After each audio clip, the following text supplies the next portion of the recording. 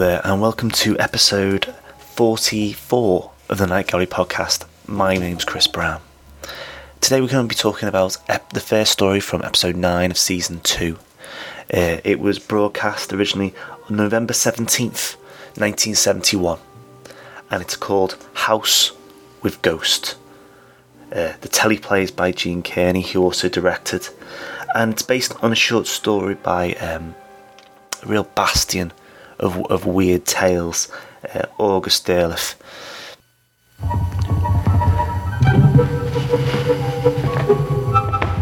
Good evening, art lovers.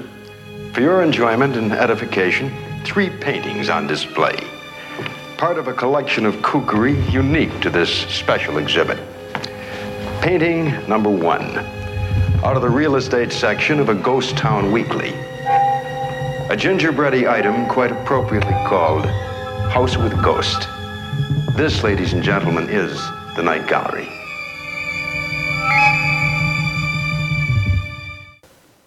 Our story is based initially in London.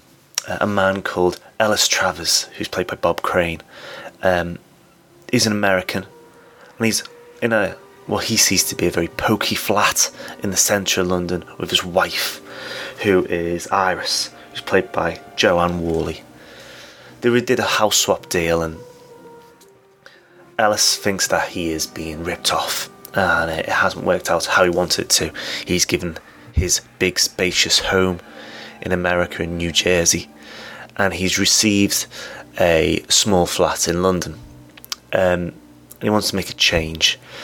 He comes to the conclusion what they really want to do is find a new place, like a country pile, to enjoy for a little bit longer of their vacation. And Iris has the idea, mainly because of the advertising on the advert that they see, that she'd like the house that they stay in to have a ghost, be something that she'd be interested in. I think she takes it a little less seriously than Ellis does in that case. Think of it a bit of fun, whereas Ellis sees it as something that he could use to his advantage. You see, Ellis has a plan already in his mind a little bit that's slowly forming. Ellis has got having an affair with a blonde woman called Sherry. She's called Sherry. And Ellis is hoping that in this ghostly house, the ghost that exists on the stairs, a Mr. Canby, can do his job and free him from his wife, to terrify her to death, and also maybe just shove her down the stairs, in truth. But here, Canby Hall. Now, this is your stairwell ghost. Will that do? Stairwell ghost. Yes, I like that. Yes, that's perfect. Perfect ghost. That's the kind of thing that gives an agent a splendid sense of accomplishment. The ghost is meant to be a guy. Well, this Canby character is a new ghost, relatively new to the haunting scene, as it were. But also the reason, he's hounded his wife out after she had changed the will, and she refused to live there now.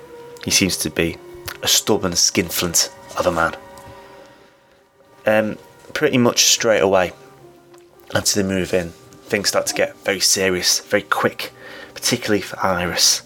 She is pulled across the room by this spirit while Ellis is talking on the phone to his mistress.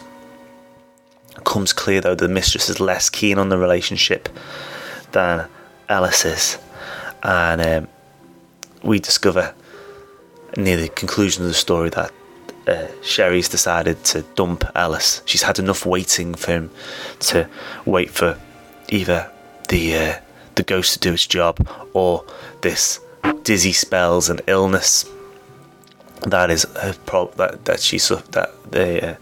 wife Iris is suffering with, to finally do its job, and decides to dump him.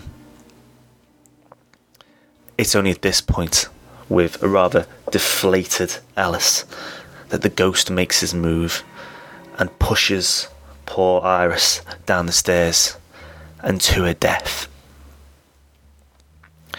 It's at this point that we finally see our apparition for the first time in that classic, slightly faint way that they used to do in the 70s, the Canterville ghost style kind of thing, where they're not quite there, but it's obviously just an actor talking.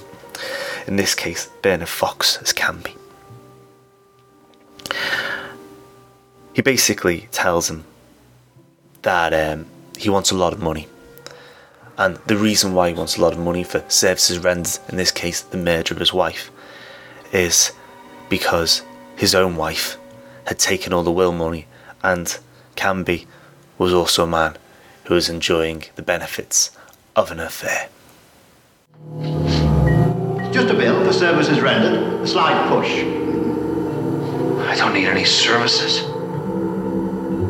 Mr. Canby? But you asked for them. Steep staircase, marble steps, dizzy spells on record with a good Dr. Kraft. Well, it was obvious even to a ghost. It's nothing you can't afford. Only $2,000 a month for life. No. Oh, come. But you said the figure yourself. I wasn't going to go through with it. I was going to wait till she died. I swear it. Well, I wasn't. I'm an impatient man, Mr. Travers. Here. I caution you. I have quite a reputation of hounding my creditors to death. Oh, Mrs. Mann. What do you need money for? A, I'm a man of my word. B, I've responsibilities. To whom? Your widow? She's in great shape. Don't sweat. She's living in Brighton. She's having a ball. Just ask Mr. Chichester. Oh, no, Mr. Travers. You see, my wife upset the provisions of my will. She troubled my afterlife. No, Mrs. Canby won't be getting another shilling from me. Or you.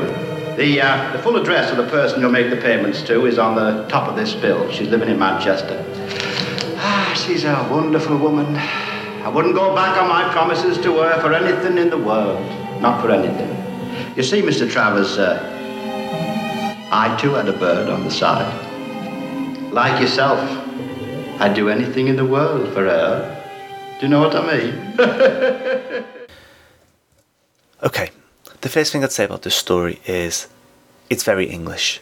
It is it's a type of story that many people, I think, in the UK, when they were picking up selected ghost stories from the library as a youngster, might well have read. It's very particular, very peculiar tale. I wonder exactly what the reception of this story would have been. Possibly a bit more frustration with the acting of Bob Crane and Joanne Worley, rather than revelling in some of the more peculiarities of the story. For example, Bernard Fox is his Canby is fantastic.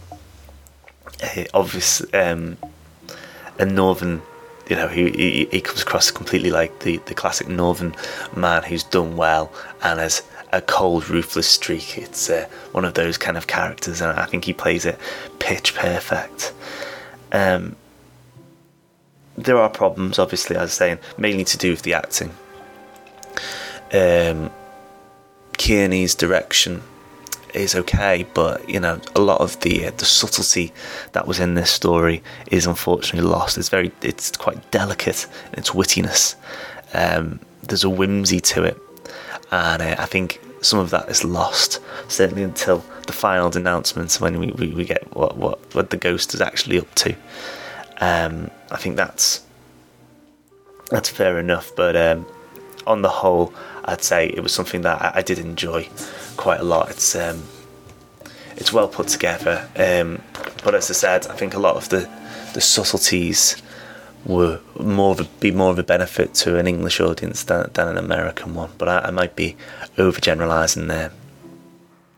So I was quite amused by Night Gallery's trip over to the UK. I was particularly amused when they were talking about how pokey London flats are. They're all that pokey. On the whole, I think unless you want to spend well upwards of £1 million these days. So there's some fine performances in there as well as some poor ones. Our Doctor's played by Alan Napier, who is the butler in the 1960s Batman. There's also a link to this to H.P. Lovecraft again. Our man August Derleth was he's an American writer who wrote 150 short stories, but he was also a publisher, the first man to publish some of the writings of H.P. Lovecraft. That name coming up again and again in the Overnight Gallery's run, and he also worked towards wrote stories about the Cthulhu mythos as well, various types of horror stories and ghost stories, and he had a wit to a lot of his writing, which I think is really beneficial. So I think, although possibly not the best story here, it's certainly something that is worthy of an occasional look and an enjoyable one for some. I like that idea, a house with a ghost. Then you don't know me at all, do you? A house with spirits in it, seeking to express themselves. Well, there's a whole motif for entertaining right there, Ellis. You know what I mean? Okay, so sorry if that was a little short. There's not a lot of facts about this story, really. There's a little bit about a little light-hearted anecdote about the set, but I don't think it's really worth getting that into. I've already kind of discussed a lot in terms of how Jack Laird looked and the fact he's quite scruffy and quite an unusual character, and I think that probably wouldn't change much there, you know what I mean? It'd be more treading over similar ground again. If you want to get in contact with with us, you can do. You can go to www.thetwilightzonenetwork.com and you can drop me an email at chris@thetwilightzonenetwork.com if you want to leave any comments on any of the articles that we've got up. But also there's our Facebook and our Twitter feed, and if you want to contact me directly on my Twitter, it's @orange_monkey. I'm going to try and get something up today, hopefully. I mentioned last week about Christopher Nolan, who was was rumoured to be in the line to direct the Twilight Zone movie as the Leonardo DiCaprio produced film.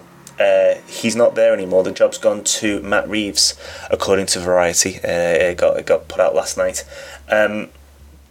He's the guy who directed Cloverfield and the Let the Right One In remake, Let Me In. Obviously, he's got some great eye for the character study, and also for horror drama. So hopefully he'll be able to give the film some real class and real standards to it. Hopefully he'll be able to really stamp something onto the project. Next week we have got a short. It will be a lot shorter than this one, and I know this one was quite short. It's a midnight visit to the neighbourhood blood bank. So I'm going to warn you in advance. Don't expect too much from that. But then after that, there's a couple of really good stories as well. So hopefully there's something that'll really grab your attention. But until then, take care and speak soon. Bye.